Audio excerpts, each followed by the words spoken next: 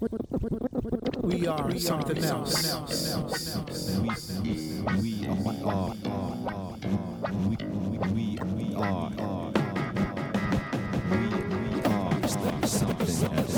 Tell me something good. We are something else.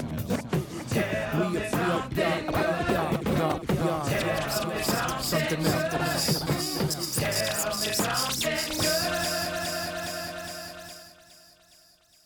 All right, welcome to We Are Something Else. Tonight, flavor in your ear.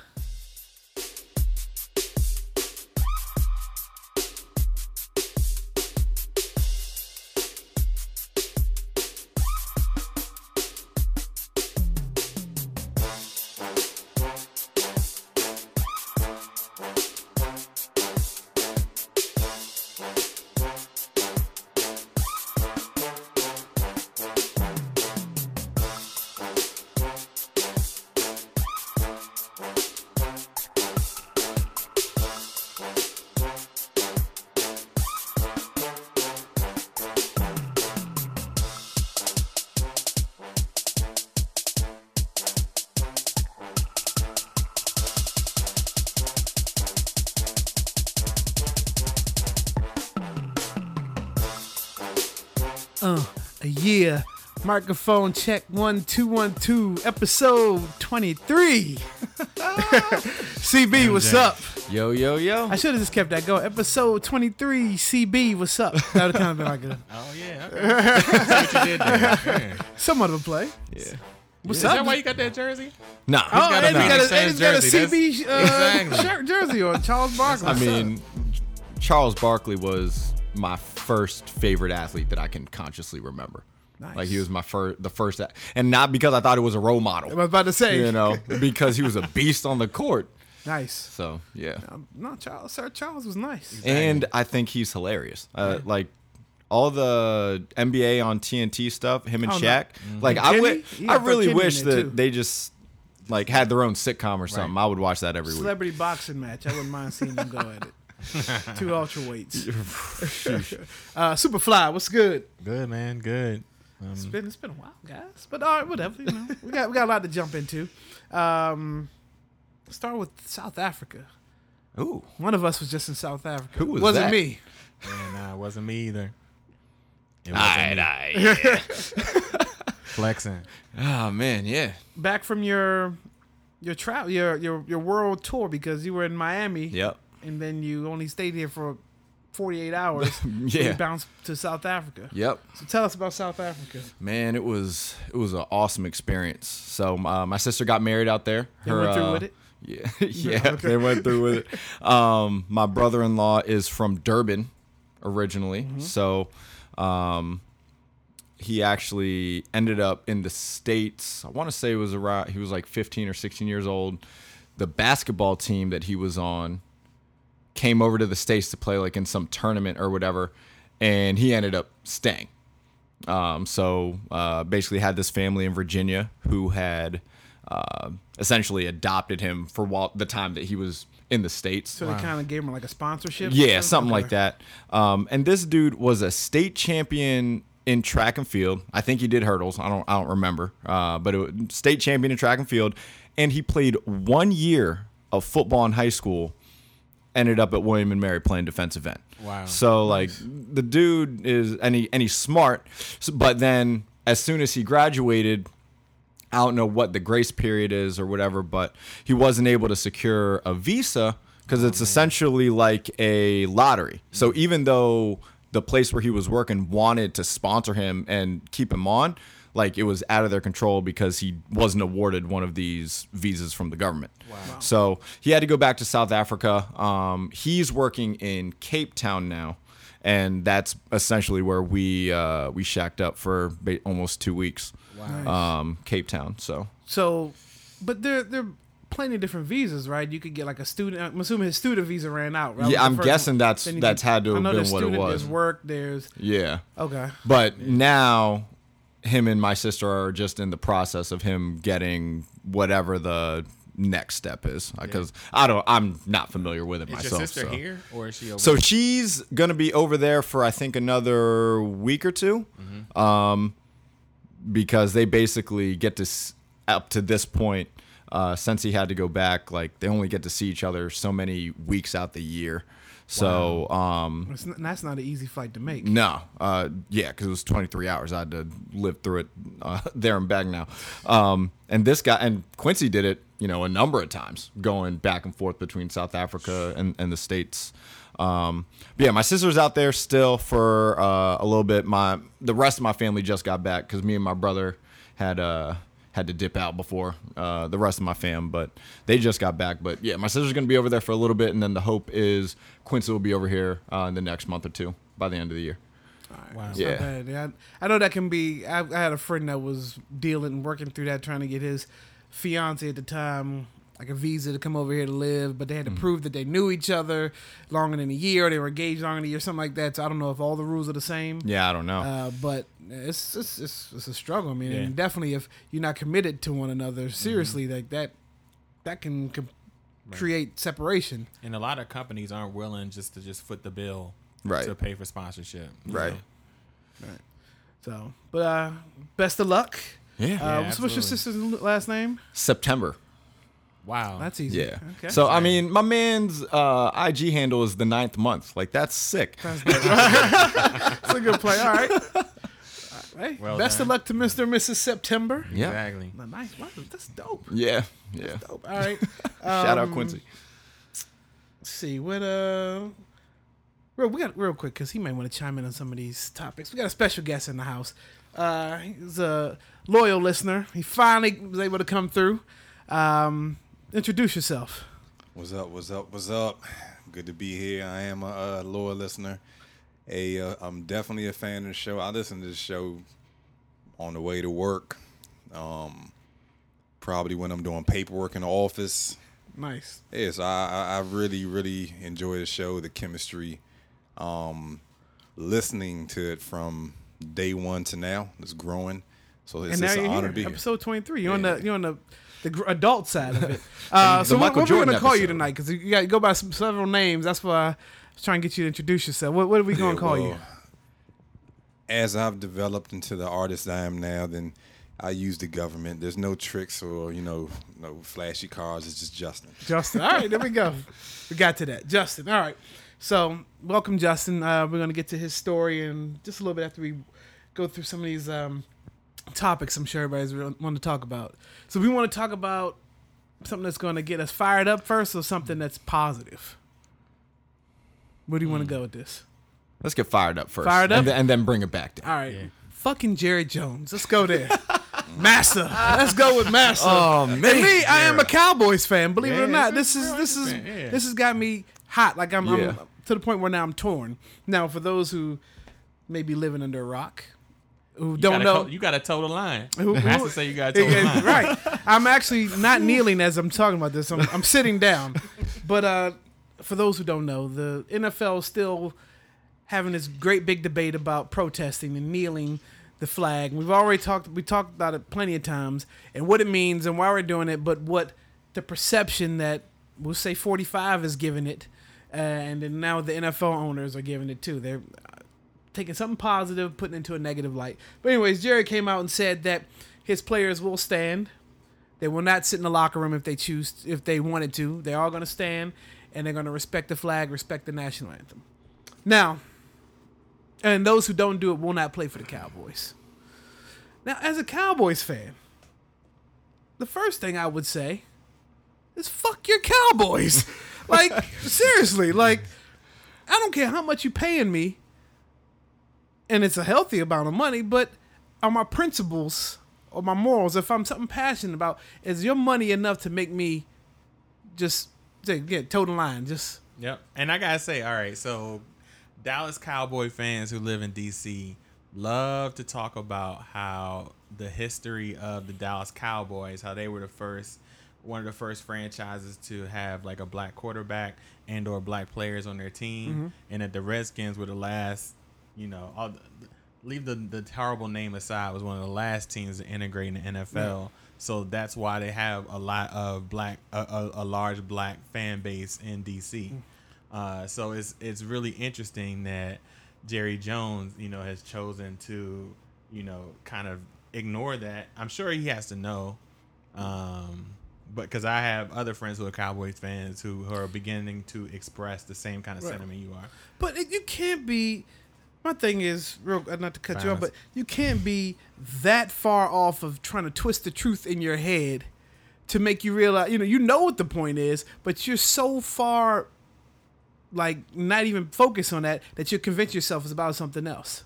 Like, have I ever done that before? Like, have I ever gotten a sign from a girl that she's really not into me, but I've convinced myself she wants me? It's almost the same thing.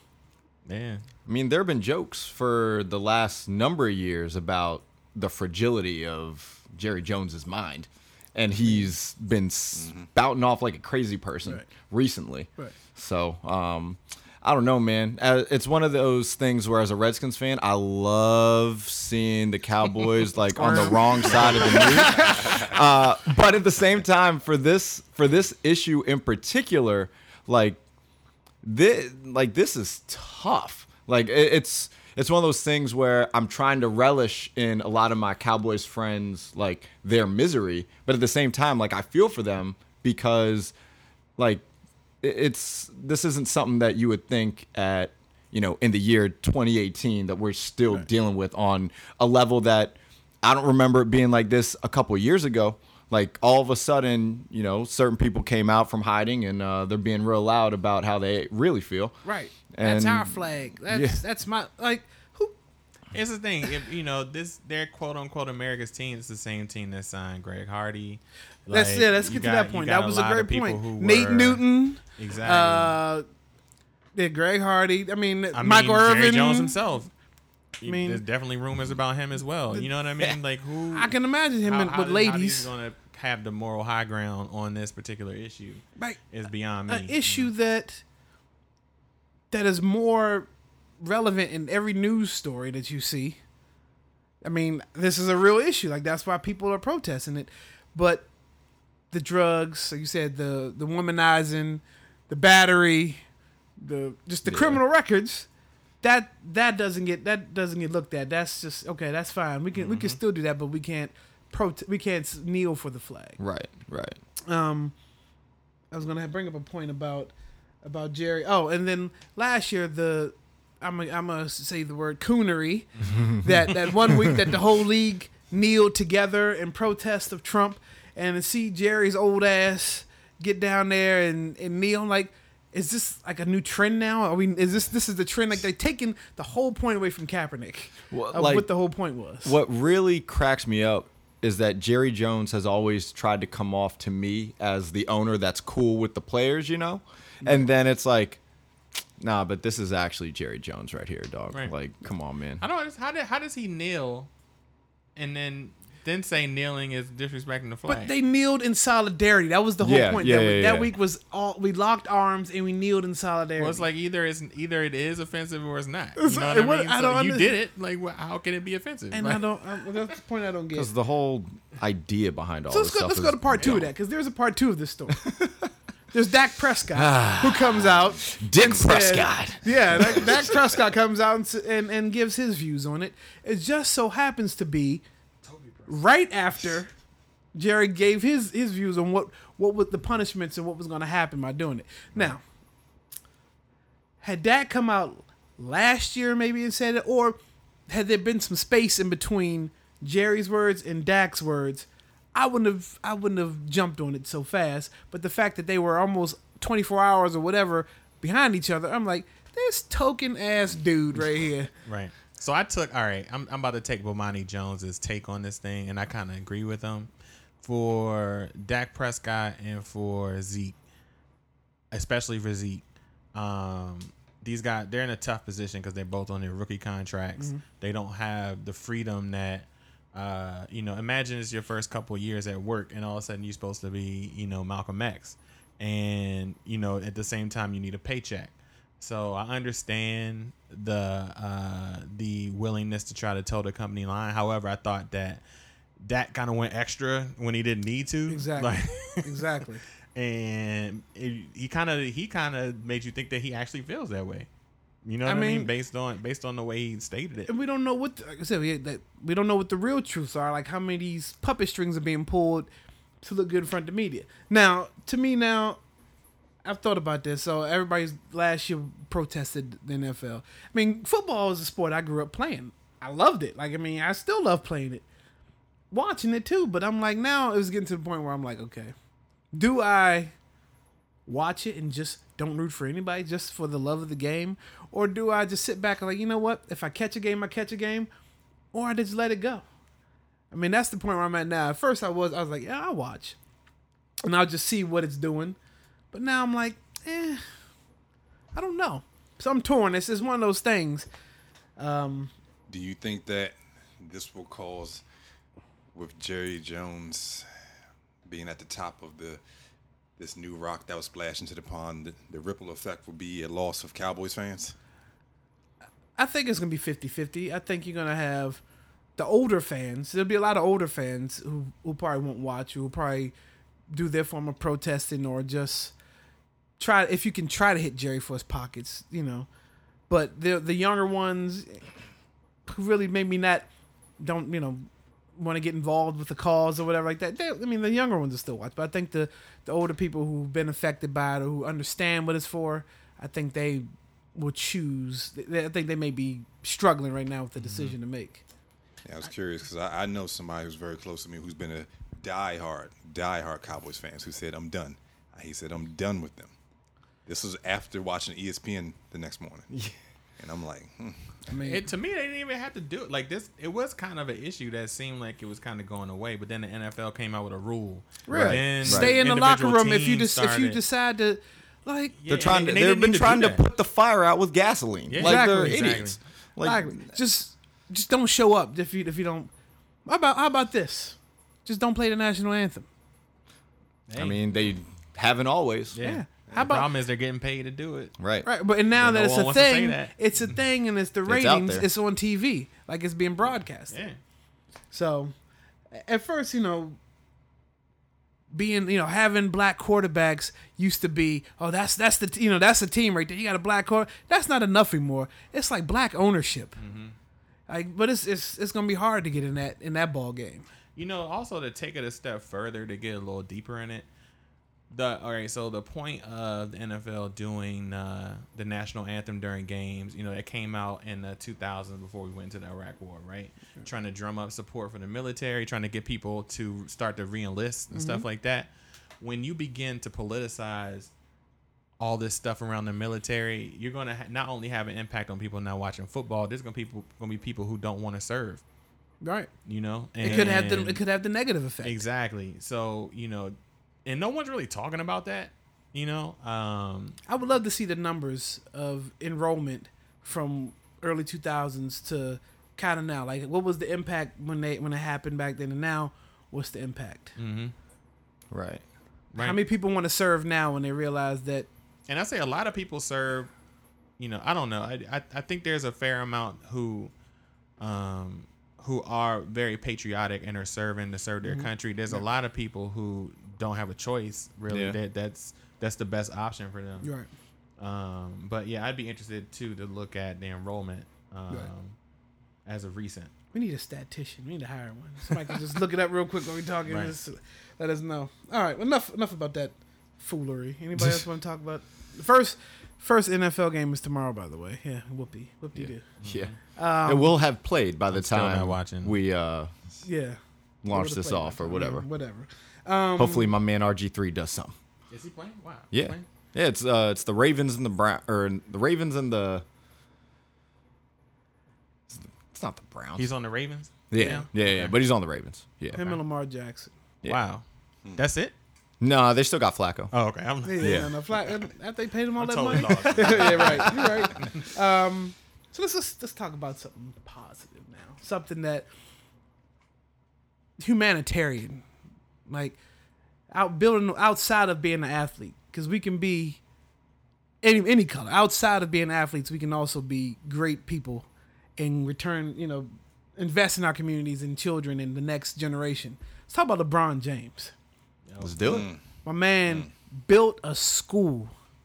Like, I mean, that's Oprah Winfrey type stuff. Oprah built the school for girls over, I don't know if that's Africa. Yeah, it's Africa. But my man, and it not just built the school, free tuition.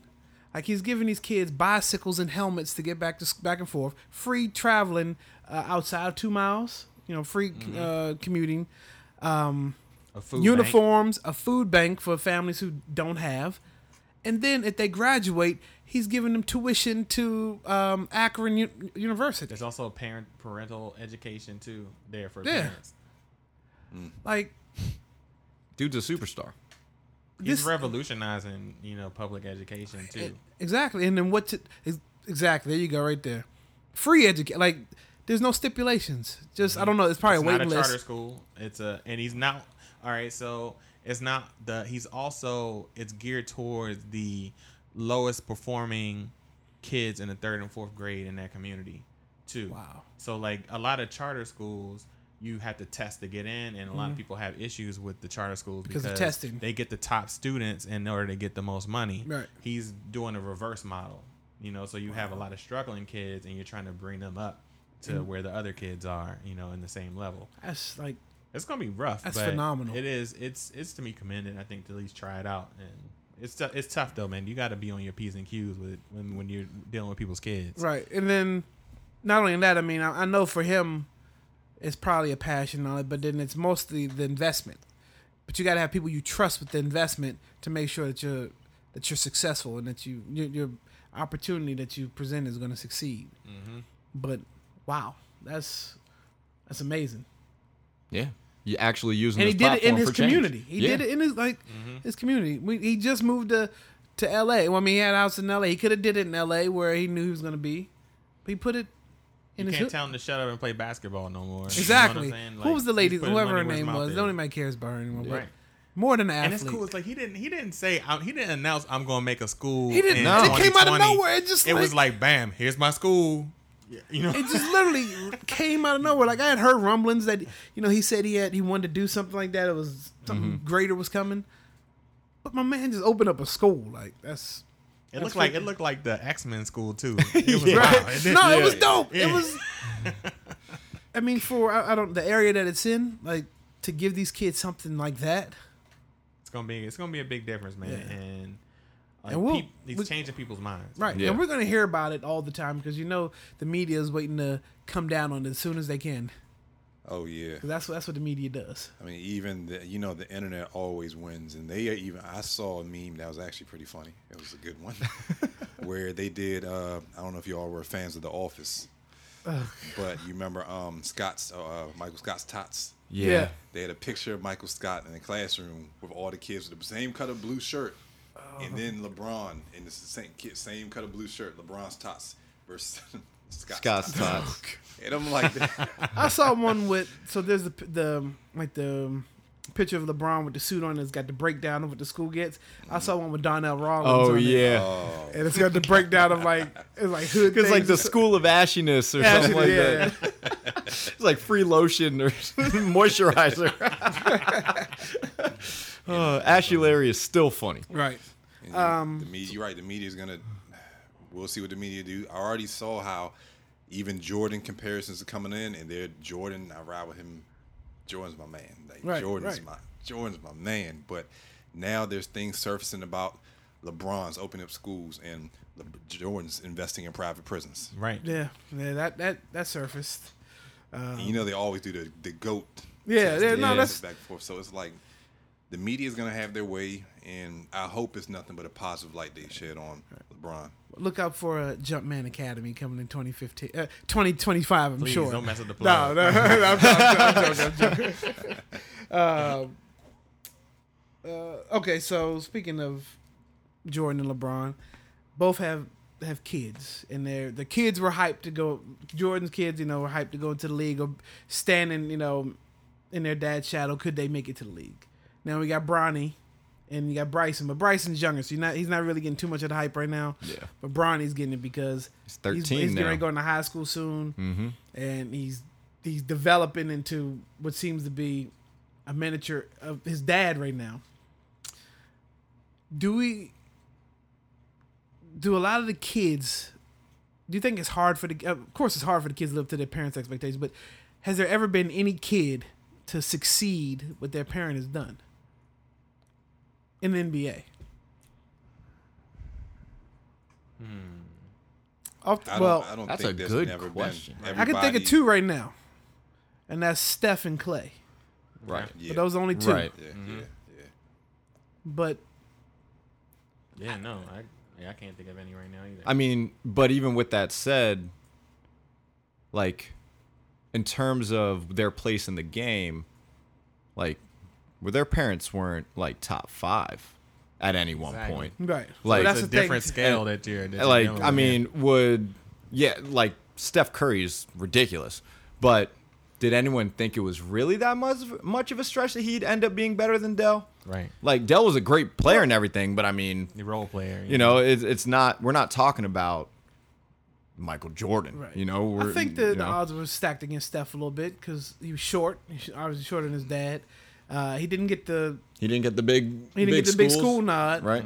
and But his talent was clear, like Right. even back then, like he could play. And he struggled. We struggled with injuries. Yeah. And he was small too. Weak when he first came to ankles. us. Yeah. But I mean, just give him 2 or 3 years, and all of a sudden, this dude is I mean, because MVP. we've talked about it before. Shooting transcends. Yeah. Like he just needed to get an adult body, Right. you know, to go along with his adult shooting ability. right. Right. Right. But as far as expectations go, you know what I mean? I don't think Yeah. Steph had to. No one was asking him, was he going to be as good as his dad or exceed his dad, right? Like he did develop for himself a lot of hype through how well he played while he was at Yeah, Davidson. Davidson. And so They I did do good think in that the there tournament, was right? yeah, He yeah. carried Georgetown, Davidson. right? Yo, he's out Carried. there, you know, I think he was putting up like 30 burgers or something. Yeah. Like he was doing his thing. And like so I do believe that there certainly was talk. There had to have been talk about, oh, you know, his dad was and because his dad was a good player, you know. It's like another basketball family, blah blah blah. But not to the like he wasn't getting it at 13. You know, not like Yeah, no, they're not. Bronny following is when Bronny you're around. talking about your dad is the greatest player on the planet now, and in the discussion for one of the best to ever play the game. Period. So like I think for the kids nowadays, because of social media, it's just a completely different landscape than it was for any And it's generation gonna of be players. that much harder. Yeah. Because the world is watching. No, that's what I'm saying. Like it's completely different Yeah. from any other generation of players because the social media aspect now is even different than it was 5 years ago. Yeah. It was different than it was 10 years ago. So You like, almost have to tune it out. You almost have to turn it off, Right. and focus on your game. Like you can't pay attention to what anybody says. 'Cause Like, at this it's- point, Skip Bayless is Right. is writing, checking for you. You got Stephen A. Smith who's saying things, whether negative or positive, but they're still like your name is in rotation of ESPN, Right, Fox right. Sports, that kind of thing. As a 14-year-old, yeah. And what's funny is because the whole and it's actually this is what baffles me because of the social media aspect. They're like, oh, Bronny's first dunk. Yo, the video of him dunking, that didn't look like didn't look like that his was the first first dunk. time he had ever done that. I know he attempted. He's in the probably game been doing it at the crib Yeah. like for a while Exactly. now. I know he attempted in the game a couple weeks ago and he missed, but the fact that he attempted it shocked. We've seen his dad miss wide open dunks in the league. Yeah. So he can be excused of that. Yeah. But all right, well, what do you think What do you think the likelihood of him? I think he'll make the league for sure. The path is set for him. But what do you think about his productivity? If he continues to develop like from the player that he is now, like I guess not exponentially, but appropriately, like I mean, the kid could have a huge impact if he's built at all like his dad. Yeah. Like what makes LeBron different is he has the ridiculously God-given physical tools, and he matches that up with a great basketball IQ and actual like ability. Yeah. So, because I mean, there's plenty of dudes who are like, "Oh man, he's got a great mind. If only he had, so and so skills." Or, "Oh man, this guy's a freak athlete, but he's a knucklehead or whatever." A crazy work ethic too. Yeah. Oh my God, No, like that's the it's thing. ridiculous.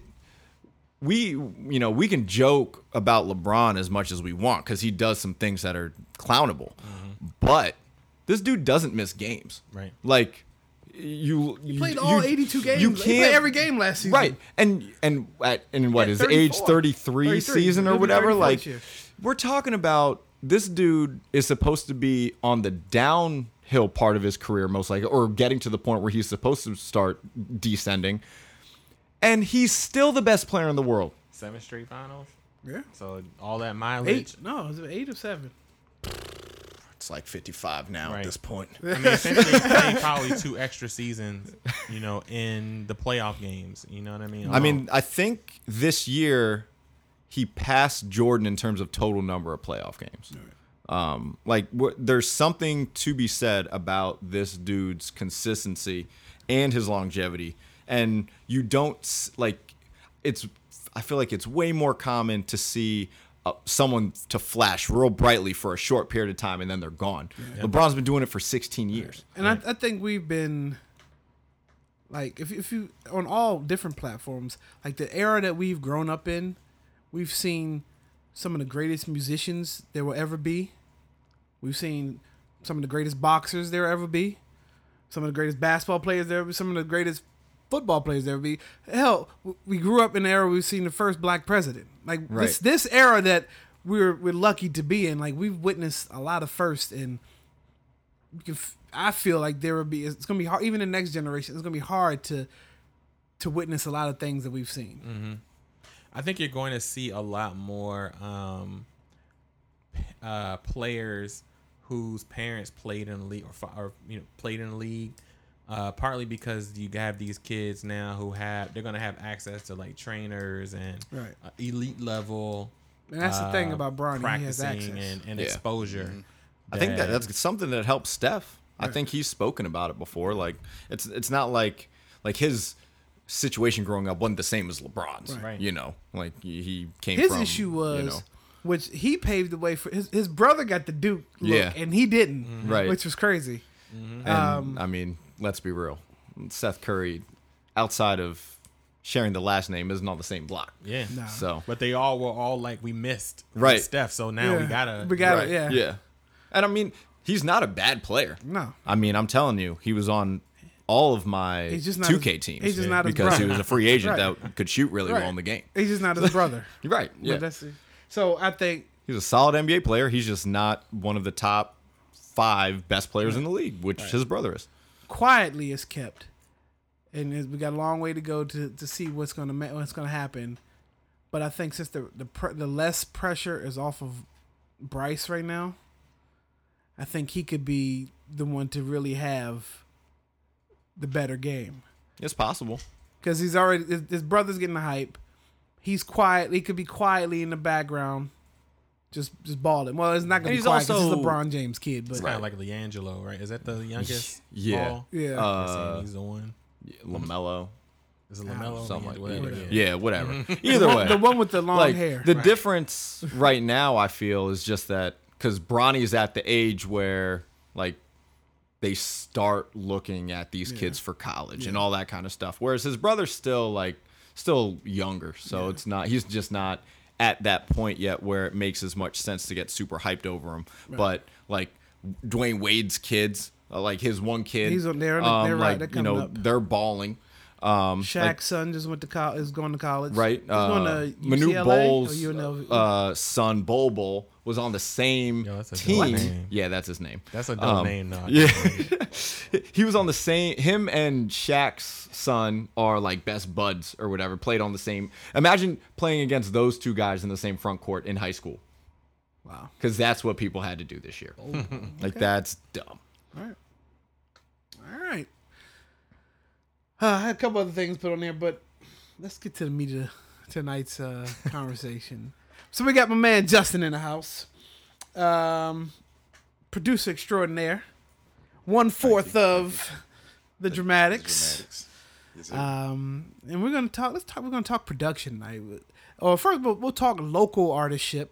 Like why a lot of local artists don't make it. We'll talk local producers. We'll talk about the process it is, because we've all been in that process of trying to figure out how to get to the next level. So, Justin, let's start with you. So how long you been producing? Oh man, I want to say this goes back to my junior year of high school, Friendly High School. Shout out to FHS. Shout out, shout out to Mike Burke. Oh, Mike Burke. I Mike remember Burke, Superman, Super Mike. Mike and my cousin are the reasons why I am doing what I'm doing today. Okay. And just a long story made real short, as I look back at the beginnings, I always do. My cousin, he was the first person in our family to have a record deal. He was in the industry. Phenomenal project. A lot of things that happened, and which is where he's at right now, which he's about to be releasing independently. Do you want to say who he is? Oh, Frankie. Yeah. Frankie, wrote for. Yeah, go ahead. Tell wrote- this is the process, baby. 112 Faith. Frankie was in the golden era of R&B and hip hop. Back with Big, being in the studio with Big. Jadakiss before he was Jadakiss, really. When Jadakiss was just trying to get on with the locks and everything. My cousin was really in the roots with the Hitmen, the golden era hip hop and R&B. Shout out to Chucky Thompson, local cat. Chucky Thompson, yeah. Chucky Thompson was his executive producer who signed him. I think Frankie was his first artist he signed. Yep. And stuff like that. Under Chuck To Life Chucky's Records. label or Chuck to Life, Bad yeah. Boy? Chuck Life. No, Records, Chuck right? Life. Yeah. Chuck Light, okay. Yeah. But that's a whole long, crazy another story, like epic story I look at right now. They're the ones who got me to what I'm doing. I was always interested in music. Growing up as a kid, I was in the band. I dibble and dabble between sports and band, played instruments, drums, piano, so on. So I always loved music as a kid, though. But after my cousin, I saw him perform. I didn't know he did music till I saw him at the For Sisters Only tour. It was him and Usher. And they're both performing this year. This is how far that goes back. I'm just like a little kid, just learning and everything. And they're like, we're gonna see your cousin perform today. He's performing with Usher and so on, so this and that, whatever. So I'm he like, had his own set, or he performed like background with Usher? Or no, he had his own set. Oh, okay. And which was crazy at the time. Like Usher, nuts. Frankie had the bigger crowd. Like people were going crazier over his that song songs was big. than Usher. What was the The song? song was big. He had If I Had You, My Heart Belongs to You. That's the album. But If I Had You, that was his hit single. And this was in an era where R&B was still supreme. I remember. All right, real quick. You remember BET Soundstage? Yeah. They used to play his video in that joint. Yeah. And that was like a big deal, like seeing that. You know what I mean? Like, yo, this guy actually has a video. Like I grew up, you know what I mean, with Justin and Frankie. So kind of seeing it in real life, like, yo, this dude, like going from walking down the street singing, you know what I mean, to like seeing him on a video is wild, man. Not to mention seeing him on stage and like, I mean, I knew who Usher was. I mean, everybody knew who Usher was coming up, and they're like, we're seeing your cousin. I'm just like, and seeing the girls go crazy and this and that. I'm like, yo, that's my cousin. I'm like, yo, and it's like, yeah, that's me, that's fam right there. And it was just an amazing experience. And with my love and passion for music, I was just like, man, I want to do something like that. And going to my grandmother's house, she'll be over there all the time, and just watching them play the piano. I wanted to play the piano, so I started playing. At which I learned I was good at playing by ear, because I started every chord I heard them play, I started just trying to mimic the chords by sound, playing and playing. Which I also learned I'm very attracted to sounds. Like even when I produce, sounds are what drives my production game. Sounds. I'm a sound driven person, and so anyways, after witnessing my cousin, his life, and being a part of that.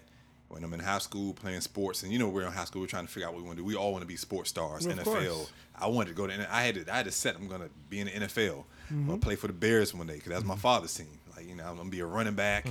I did everything. I ran track. Pretty much all season sports. Anything I could do to be like, yeah, I'm gonna be making the NFL, play college ball. But one day I came across Mike Burke in the Friendly High School parking lot. And there was a crowd of people around his car. He's pumping music and everything. I'm walking over there, yo, what everybody doing? So I walk over there and see what's up. And everybody like, yo, they dapping him up. And it's crazy. I didn't know anything about beats or production. I didn't know anything. I'm just like, what's up, man? This and that. He like, yeah, this is a beat I made on Fruity Loops. And I was like, Shout out Fruity Loops. Yes. and I'm like, Fruity Loops, what's that? So he's like, yeah, we'll talk later, whatever. So everybody was dapping up there talking. I think in the parking lot too, Ken Starr was there. He happened to be in the parking lot. Shout out to Ken. Shout out to Ken. And that's when I just started hanging around him. I started hanging around Mike. I'm like, yo, like, what's Fruity Loops? So me and Mike was already cool, but we started developing our relationship by me asking him questions. I went like, how'd you make that beat? I saw the crowd going crazy, and I had that same feeling that I saw Frankie, that I had when I watched Frankie on stage, and the girls going crazy. Seeing everybody around his cars like, yo, this is crazy. I got like, yo, I want to make beats too. I want to make music. But then, Mike, I never told you this. I also felt, yo, he got him going crazy, but I could have him going crazier. That's what you got to do, though. The student will become the teacher. I was like, I mean, the beat's cool. I was like, I could make a harder beat. So I went to his house. He That showed me. level of competition, man. Yeah, and it was healthy competition. Yeah. The Brody, and went to his house. He showed me. He said, yeah, actually, you could download a free demo and everything. So I downloaded the free demo, Fruity Loops. He showed me how to use a sequencer, pick sounds. So I was a quick learner. I just asked. He showed me everything over and over. Once I got home, I got to work. Pulled my little laptop speakers up, my computer speakers. Took a mic. I had plugged into my radio. This is I didn't have. I mean, the only thing technological I had was Sega probably. Like everything was like I didn't like when people had CD players. I still had the tapes and everything. My folks wouldn't buy me that, so it was like, all right, dang. So I had my little tape in there, microphone. I just laid it right next to speakers, making beats. I had one that I was like, yo, this is dope. This is crazy. Made it, recorded it, took it to school the next day. Played it in his car. Everybody was like, oh, I got daps. And it was like, yeah, it was from there. That's when I knew. I was like, I got something in me. I can make music and it can move people. And that feeling it was like a high like no other. It's a great feeling. Yeah. So what have been some of the struggles? I know it. But what's been some of the struggles thus far as breaking into the music industry? The struggle of, the biggest struggle I would say is really going 100% and chasing your dreams, sacrificing everything to get to where you want to get to. We live in a society where it's like, I guess our mind frames up, especially in the DMV area, it's built the same way. Go to school, get a job, or go to college. After that, pick a major, get your career, get married, have a family. Like that's what it is. Yeah, right. We're not in like New York City where it's the spirit of hustlers or whatever, or Cali. We're in a government town, and this town is it's nothing but government. It's not even a sports town; it's a government town. I don't consider this a sports town at all. So I never really took the risk early because I was still a product of my environment, this town. Which is, I was like, all right, well, next step is I'm gonna play college football. I'm gonna go to college. I'm gonna get a degree. Like that's how my mind was thinking. Versus, I love music. I make music. I've been playing in bands. I played in churches. I was a drummer for churches. Played the piano. Like I've been in music all my life, but I still followed the system of what my environment was because everybody did it. Everybody knew how friendly was. After that, the next thing was we were all going to high school. We're going to college, whatever. So that's the biggest roadblock and struggle was throwing all my eggs in one basket and pursuing it 100%. Because we got to pay bills. Right. We got to pay bills. And we try to follow our life to the point where we're comfortable and we're okay versus taking that risk. Right. I think that's the hardest part. People, most of the time we're afraid to take that big leap that it's going to take to get there. Like, to go hungry, to sleep in a car, to do everything you got to do to get heard. I mean, I think that's what a lot of it falls off is. Got there's a lot of talent in this area. Oh yeah, but there's no drive. I would say, but there's also a other side of it. DC does a very poor job at championing its artists and championing its own scene. You know what I mean? Like we have Go-Go here, and it thrived for a while, but it kind of stayed, it's local. Exactly, it's local. And even the punk scene, the rock scene, You've had certain bands have been Yeah. able to, kind of skyrocket out of here, but it's been kind of few and far between. And But a it's- lot of talent. And it's one of those things where you're like, oh, I didn't know they were from here. Exactly. Rather than like you go up to New York and whichever borough they're from, they're repping the shit out of them. Right. You know, Oh, all you day, know every every day. New York artist. Yeah. You know every artist from Cali. You know what Like, street they lived on. You know all that kind of stuff. how much drugs they had to sell, who they Right. sold it to. You know all that. Like, and you can't get that out with go-go because a lot of go-go is It doesn't it's make covers. it out of here. Yeah, You it's don't have to it's film cover it. tracks. Or I mean, Chuck tried to keep it going as long as he could to keep it original, but then it became cover tracks and But then it's like where, like, Bruce Springsteen is from New Jersey. You know what I mean? Wiz Khalifa's from Pittsburgh. Snoop is from L.A. yeah, Now we know Wale is from here, but right. who else? I mean, but before- after him, they're just now starting to champion these guys. you know? I can tell you. I mean, there was a couple of local artists that made, like Tony Braxton, maybe one of the biggest ones. Genuine was high for a while, huh? Raheem Devon. Raheem Devon. But He's was still going. anybody like Tony Braxton? I know we were like people from here were like that's DC's That's DC. Tony Braxton, Right. But was the rest of the world like that, Right, exactly. Did she even? Did she? I mean, she admitted she said she was from Maryland. I mean, I know Genuine repped it. Maya, Maya, yeah, who's still? I mean, she's on the independent level now. We have people like Tanya She's still Blunt. bad, by the way. She's still. I follow her on absolutely. Instagram. Yeah, me too. Yeah. Yeah. She just released some new music, Yeah, it's all and independent. she's still fire. Yes. right. That hasn't changed. Tanya Blunt. I mean, there's been Oh yeah. there's been chances, but like you said, I think it's just this area. Like there's nobody. We're not outside of go-go. There's nothing identifiable to make DC unique because I just think it's a government town and It's a very transient Yeah. city. Like there's a lot of people that live here that aren't from here, that didn't grow up here. Right. And there's a lot of people that grew up here and end up moving away. Like it just, unlike some of the other major cities around the country, like people are generally coming here from all over the world. It's not, it's the culture of DC is different than other major cities. Right. Like it's just, it gonna be that way by the nature of the fact that it is a government city. It's like you know? have a whole culture of people who grew up here and stay here, and then everyone else comes here for a little while and Right. leaves. right, Yeah. right. And we also grew up. I think the era that we were in is if you weren't you weren't into sports, you were into music. Everybody was making beats when we were in high school and transitioning into college. What do you do? I make beats too. What? I mean, so it was saturated with beat maker. I mean, some of them were decent. Some of them were like, oh God. And then some of them were like, okay, like good. Like, you had a few of them. They were few and far, but everybody was doing it. So it became harder for what I realized to separate yourself because you got 1,000,001 beat makers out of DC. And so. But you the don't- industry wasn't checking for it back then. Right. yeah.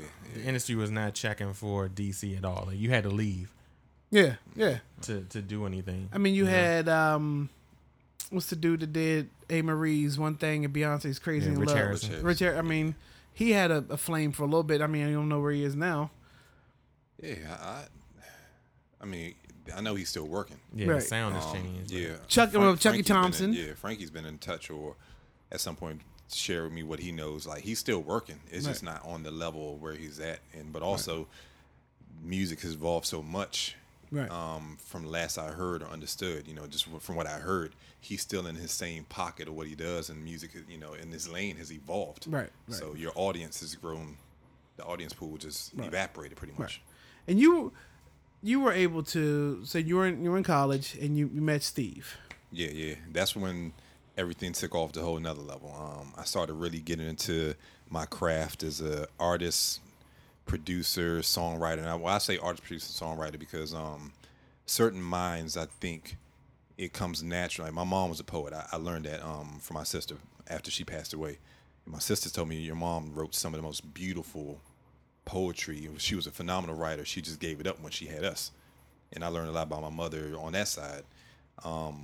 And I was like, oh, this is all right. So the apple don't fall too far from the tree because I've had songs in my head all the time, even when I worked with artists and so on. So this. I think you should write it like this. I think you say it like that, and I'm producing them, even their vocal arrangements. So as I got to college, met Steve, and things started to take off and grow. I started to really find out who I was musically. Things started to take off because I'm now switching my major to be a music business technology major at our school. Our program, shout out to John C. Smith University. It mimic. Got to put the plug in there. There you go. No, that's all good. What's up? It mimicked University of Miami's program. So and I was at the forefront of that. I was at the very beginning of the program where we were part of the. I was a teacher's aide, assisting in purchases for the studios, layouts. Like I was a part of everything from the foundation. Mm-hmm. So meeting Steve, and Steve brought me to that because Steve was a music business major. I started out as a CJ major. As trying to figure out what I want to do. I want to do something cool. If I figure I wasn't playing ball no more, I was like, all right, I'm being the FBI. Do something cool. I know it's polarizing left field or whatever, but I'm being the FBI. Have a badge and the gun, Martin, all that stuff. Black car Martin, and all that stuff black like, suit. Yeah, no. So you know how all the films are, and you see how it goes. I was like, I want to do that now. Yeah. Even though it's nothing like that. and I had an FBI agent I met tell me that life is not like that, what you see in the movies. And then, so I'm like, all right. Actually, after I met that agent, that's a crazy story. I met Steve, and I don't know if this was God throwing him in my life or not, but Steve lived across the hall, like maybe two rooms down from me. And I had my keyboard in there. The school gave us laptops. I had Fruity Loops too on that, downloaded Fruity Loops and stuff like that.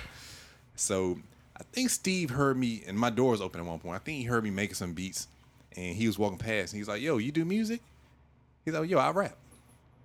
He's like, "Yo, we should get together sometime." So I'm like, "Oh, all right, cool." And we somehow in between over the months, I just started, just like with Mike Burke, I started like going where he's going, what do you do, blah, blah. I'm a music business major, so I'm going to the music labs from this and that. And I decided to change my major. I was like, I want to do music.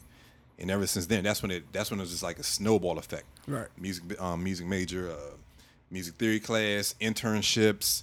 Now I'm at music conferences. Like it was a big snowball effect. And while we're in the process, we're making records. Then we produce an album. Then we're meeting people at other execs and this and that. And it was just a snowball effect to a lot of great things that happened over the years, which has me to where I'm at right now, which is why I'm still driven because we're close to a lot of great things.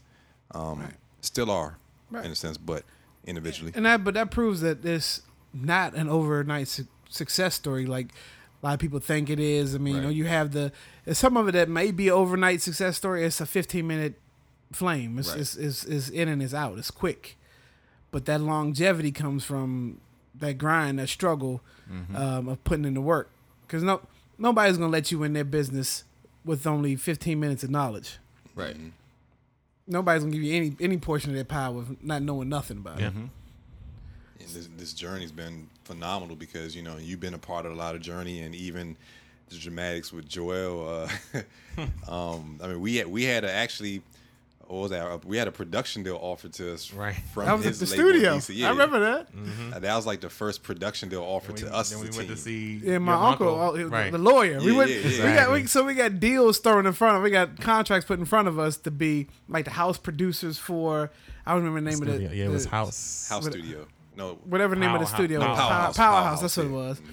And because at first they were BSing like, I got contracts for y'all right now. We right actually now. we actually like wrote out a whole quote, like how to build a studio out. Yeah, What yeah. equipment they need to get. Uh-huh.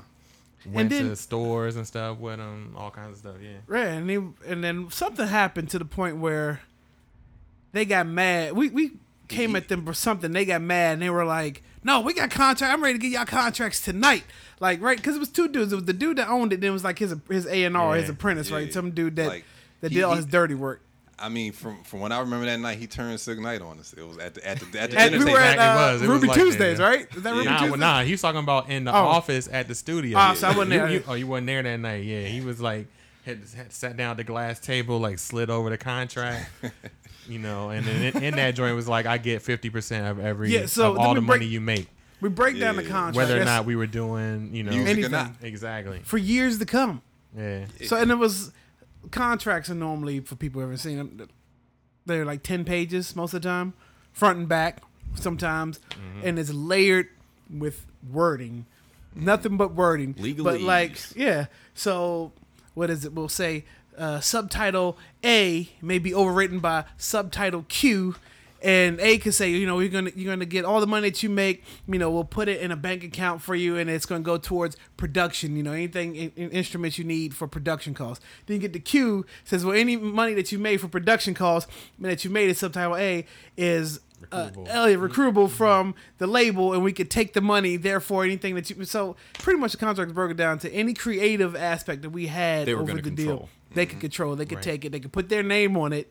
Right. And we were just And these guys were producers. Like, I'm a DJ. I was making money outside of, what we were doing as far as production goes. And I was like, nah, like, we ain't. Right? And I remember we were at Ruby Tuesdays. And Keith, shout out to Keith. Shout out to Keith Keith. was sitting at the table, and the dude, Keith was sizzling the whole time before we got to this meeting. Keith was just sitting there. He couldn't stay still. And then as soon as the dude came down, before you said anything or he tried to explain the contract, Keith was like, fuck this, I'm out. And just walked sat in the parking lot before we could even sit down and talk about anything. Y'all remember that? I remember that. Yeah, He I was ready like- to negotiate then. Yeah, and so, but needless to say, Wow. nobody But he ever, did try to press us out at first. He wasn't trying to negotiate at first. And then we Yeah. did the Ruby Tuesday thing. Then he was all of a sudden you realize we got ready to smarter. negotiate. We got smarter. We Yeah. get that shit to an attorney and protect yourself. He 'cause if wasn't. not- He wasn't expecting that. Right. No. Yeah, I remember he was at all that. He's like, give me the keys back to studio. I'm like, you had the keys, Yeah, okay? the take keys, the dog. He tried to get the keys back. Like, nah, Yeah. I overreacted, man. Right. The Give me thing the keys it back. No, wasn't you like- can have He it back. didn't give us anything. Like, we brought all our own equipment. The only thing he had was a nice Control 24 Pro Tools board that we could record on, but we already had all the equipment. We had Pro Tools already. Yeah, I was bringing the board, the MPCs, I was Right. bringing everything. I was bringing the MP. Yeah, he's bringing the MP turntables. We was building the sound library up in there, like making records for the library for their artists coming through. Like we was. Right. So was his thing that he just wanted to be in the industry, didn't know anything about it, and felt like he could produce a team to leech off of that could get him where he wanted? Or did he know anything about That's music? what that sounds like. Because I don't remember him giving me any. He knew the knowledge, he knew the wording, but I don't remember him doing anything else. They were bringing in artists. Yeah, they Okay, had that's artists that's bringing in. okay. They were bringing in artists. I remember he had like some ties to like I guess he had some BET ties, even for projects, whatever. And I think some were for some BET films and things Okay. on that nature, whatever. So he had work. Right. It was just Dennis, shout out to Dennis. yeah, shout out to Dennis, Oh, Rado. what's up, Bringing in Dennis? artists Yeah. too. I was about to say we met.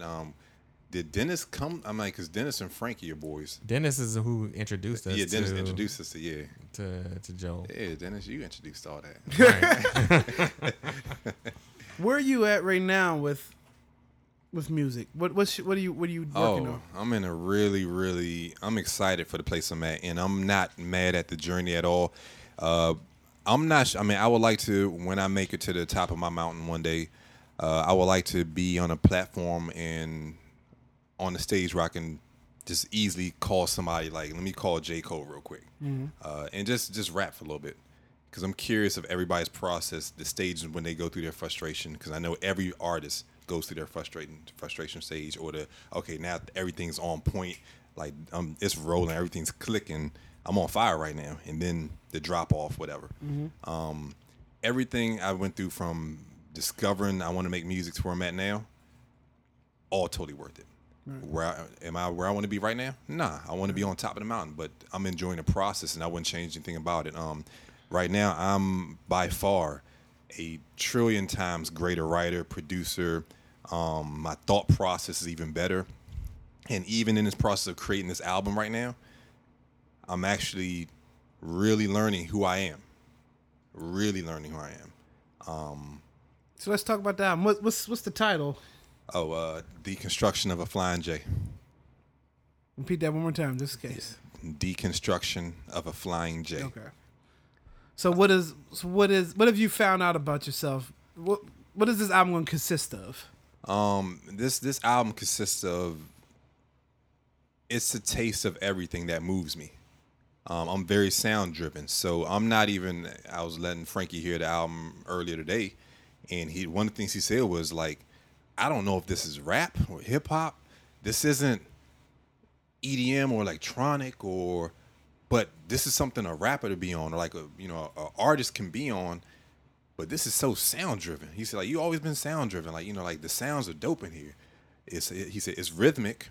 It's very rhythmic. Drum cadences, this and that. So I see the hip hop elements, but it's different. I don't really know how to classify that.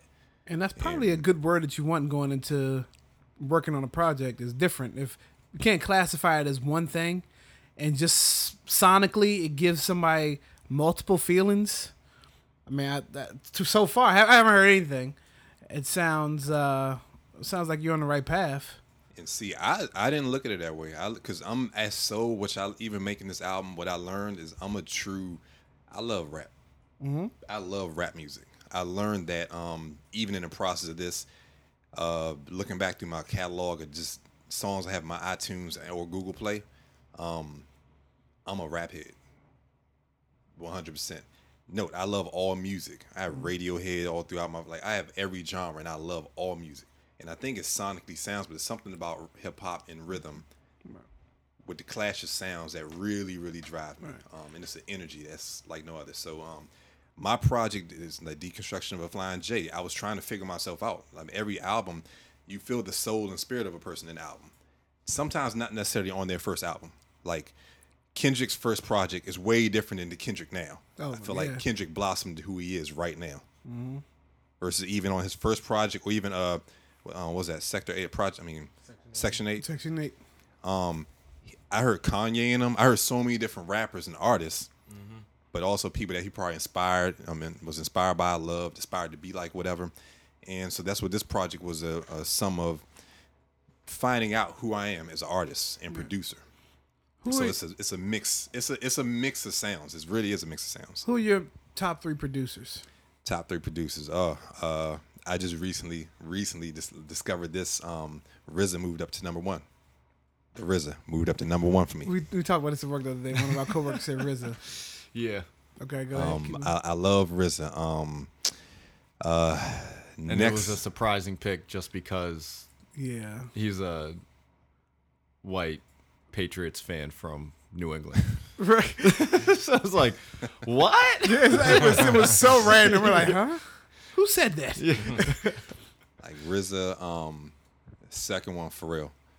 I feel like mentally, Pharrell, you don't know this, we're on the same wavelength. Like mentally, we're on. I think we can sit down in a room and vibe and really, really be on the same page in our ideas and sounds. And I really resonated with that album he did, and when he was basing it all around seeing sounds. Mm-hmm. The NERD joint? Yeah, that spoke to me a lot. That joint. I really, really understood where he was coming from. I like the intro on that one with the shower. Yeah, that's dope. And number 3, it's a flip toss. I'm not saying this because of the family ties I have to meeting this person and stuff like that. But it's either gonna be Swizz Beatz or Just Blaze. Okay. Swizz Beatz has an energy that I just love. Even as a rapper, I love him as a rapper, and he's not a rapper, but I love hearing him as a rapper. That's how I even look at myself. Swizz gives you good classic kind of ad libs. I mean, like, Swizz has always been good on the track. Mm-hmm. Yeah. So those are my. I would say I have a top 2. My top 3 will be either between Just Blaze and Swizz Beatz. Because I'm all about that percussion and rhythm. I'm trying to paint a picture for the people listening of where we're going to, production-wise, where we're going with the album. So I know what kind of producer you are. I may have heard once. The album, I feel, is a sum of everything that's really current right now, up to whether it's Europe or here in America, whatever. Mm-hmm. Like I really feel like everything I did on this album, it speaks to everybody. Right. It speaks to the trap generation. It speaks to the EDM generation. It speaks to people who love sounds like me. And a lot of electronic dance music or dubstep, heavy synths. Mm-hmm.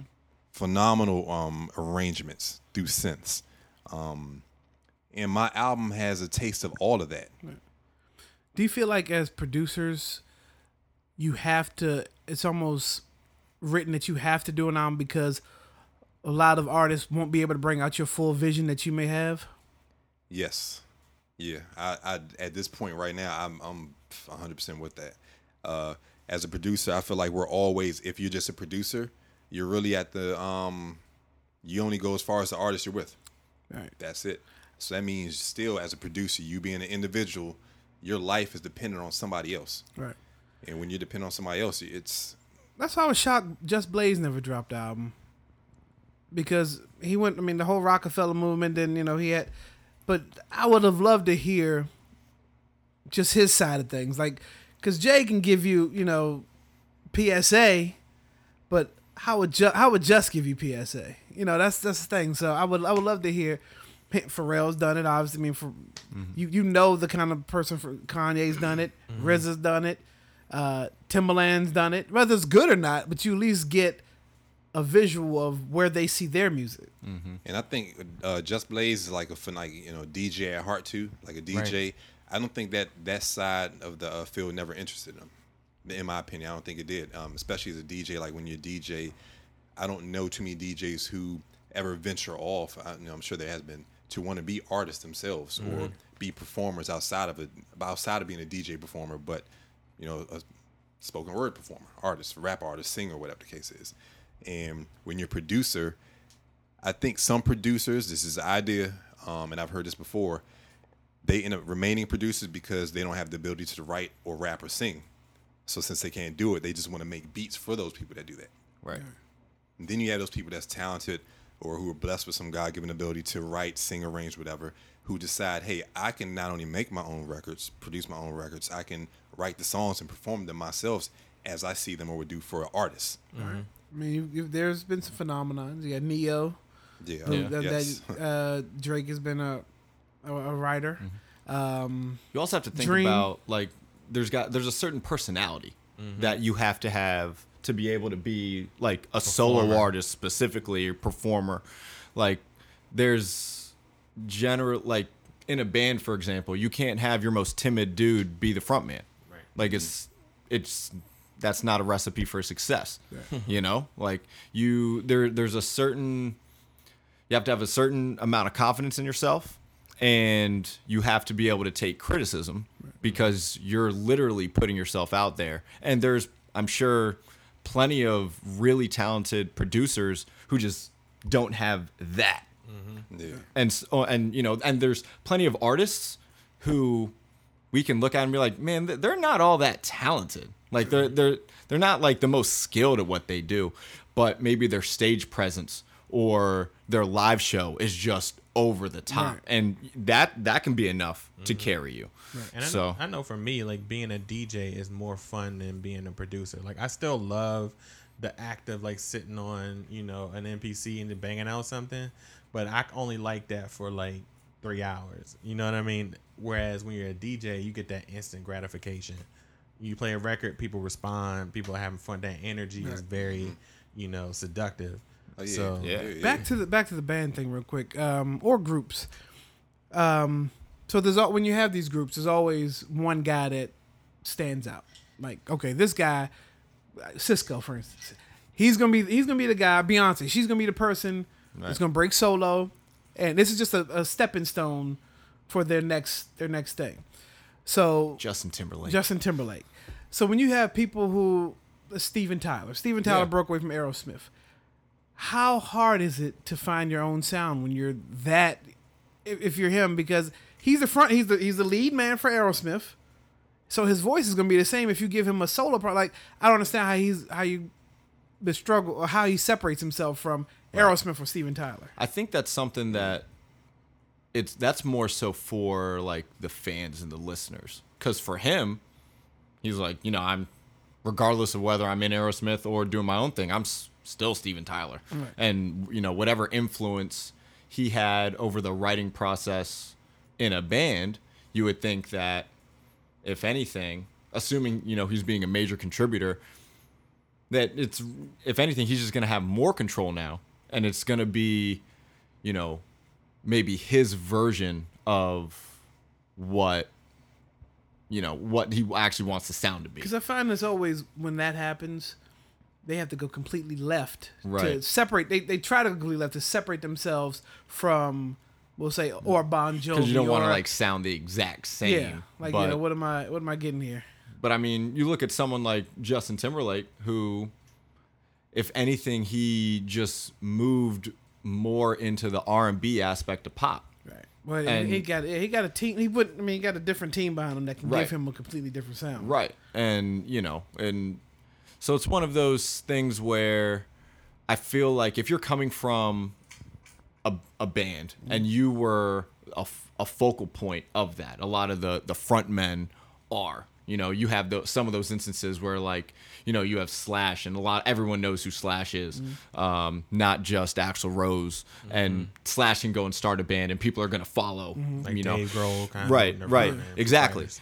But I feel like it's more common for people to get latched on to a singer or a performer and then just follow them wherever they go, regardless of what the project might be, just because they're generally propped up as the face or whatever. Like, I don't know if Skrillex would have risen to the level that he did without him already being the front man for from first to last. And people were like he enjoyed some success in the emo rock scene, and then just all of a sudden became one of the biggest like DJs in the world or whatever. Right. Like, it's wild.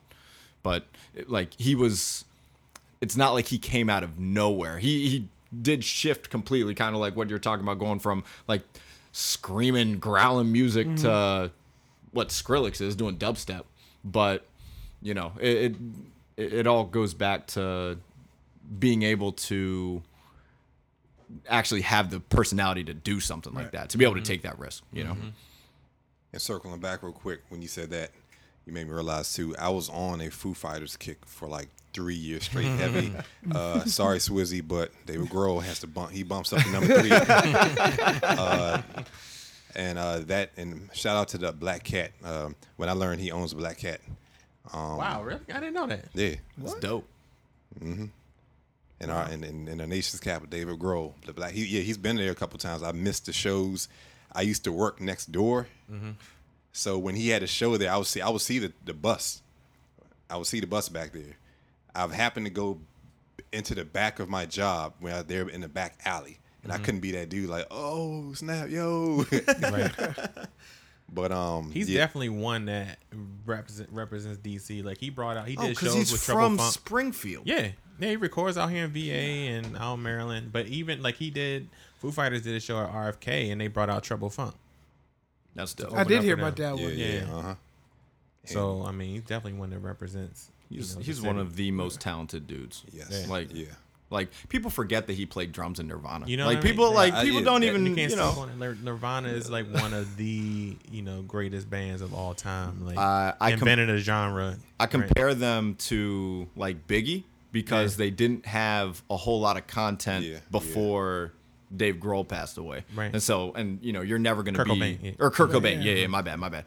So then it allowed those guys to branch off, and look what Dave Grohl's done. Right. Since. Right. Right. Oh. Who are some of your rapping? And so, have you figured out this album? Are you gonna be rapping, singing? I don't. I made it clear to my cousin, a few other people who are very curious. I'm not a rapper. Like, I'm not a rapper. I consider Jada to be a rapper. Jada Kiss, one of my favorite rappers. He's a rapper. Pusha T is a rapper. Pusha T, by the way, is in my top 3 favorite rappers of all time. People would look at me like, for real? Like, you crazy? Pusha over Malice? Yes. Okay. I just like Pusha T is my I'm not a drug user. I don't do drugs. I can't relate to the coke game, whatever this is. But his delivery and his content is so much richer than that. Yeah, of course, over a lot of records he talk about it a lot, but his content is so much richer than that, and his delivery is amazing. But hands down, I was saying Pusha T. What's it? In my mind's race, because when you said that, something else is popping in my mind. Run that question back one more time. So who you're? So are you singing? So- are you rapping? so like I'm, what? I'm not a rapper. I am an artist on there. Okay. It might be like some type of rap singing, but it's not going to be like J. Cole rap sings. All right. So maybe some rap singing on some tracks. I'm an artist on the song, so like Pharrell, I don't consider him a rapper, but he raps, he spits on tracks. So I look at myself just as an artist who has a rap flow and rap cadence. Okay. I'm definitely ready to cut these mics off and hear what we got. Private listening. But just Yeah, he's Sorry, folks. just to know that I'm really excited for release this project. I'm reaching out to a lot of folks. I'm building some good relationships with people to shoot videos. Like I've been underground, really, really behind the scenes, working really hard at building this project up. So when it's time to release it, which I want to release it, unless the good Lord has other plans, I really want this to be finished, done. I want to be on the move doing shows by January 1st, 2019. and real quick, I will say, I know Justin's work ethic. Been doing it for a while, and then even like just the private sessions, just you and I, when we've been working on stuff, like something good or great has always come out of those just listening on vibing sessions that we've done. There's been a couple of them, and then I may be stuck somewhere, or he may be stuck somewhere, and one of us will say something, and then it takes something to a whole different level, give it a whole new twist of just the vibing that we have. So I'm interested to see where you are. And we'll talk about the stuff you're doing for other people outside of this. Is about you right now, so we'll talk about that later. But I'm interested to hear where we're at. When do you want to be done with it? I want to be done in December. I want to be finished. That's a good time. I want to be finished all recording. I want to be done everything and at least have 2 or 3 visuals. There you go. I heard that this came in. I heard that you've been working with MC Hammer for your lead single. He's gonna help write your first single. MC Hammer. I actually take, when you say that, I'm taking pride though in the fact, like, I thought at one point, what if I enlisted someone to, assist me with the songwriting? Because I'm writing songs on, some of them are just raps and some are songs. Mm-hmm.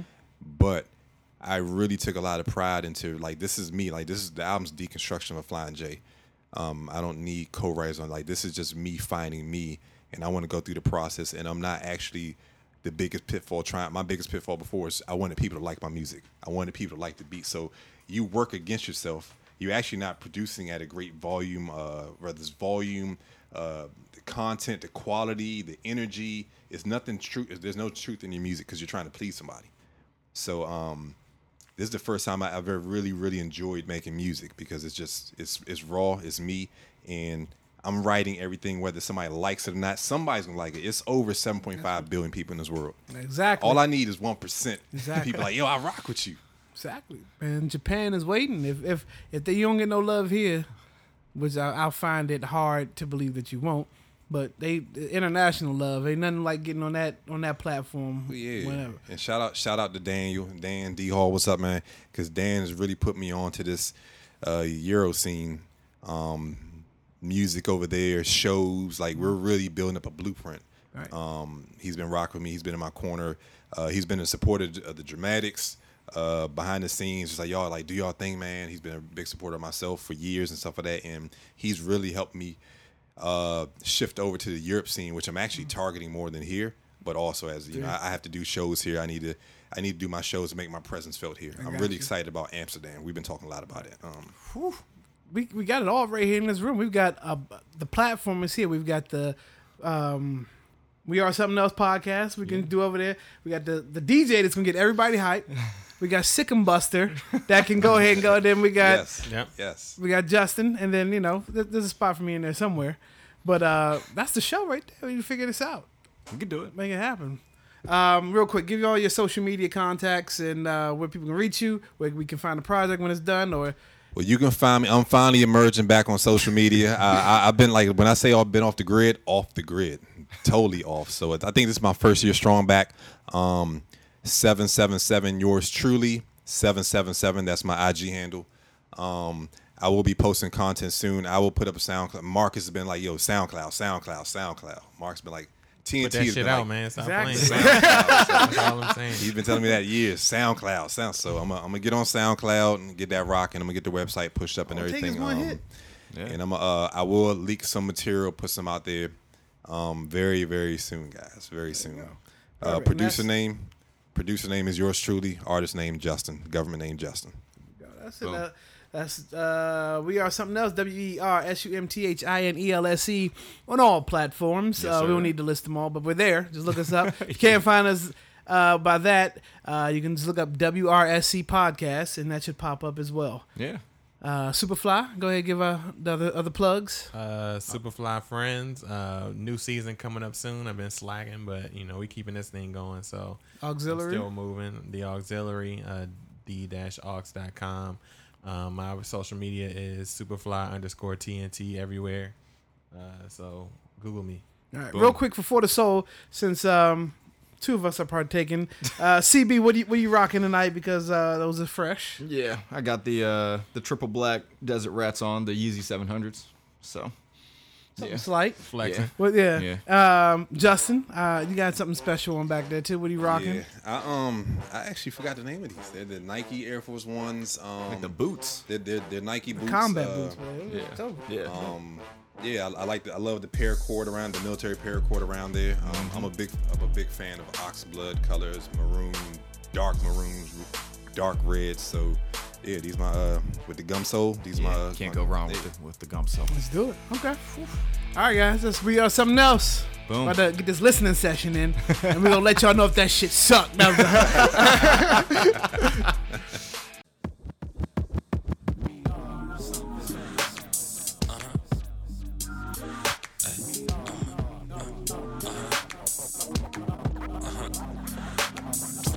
Something tells me we ain't gon' last, baby. We ain't gon'. Something tells me we ain't now. Something tells me we ain't gon'.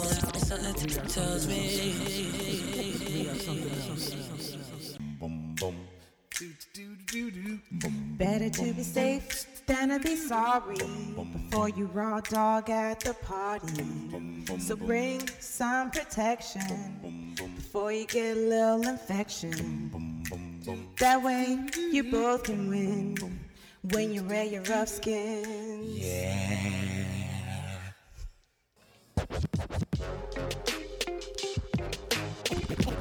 And now.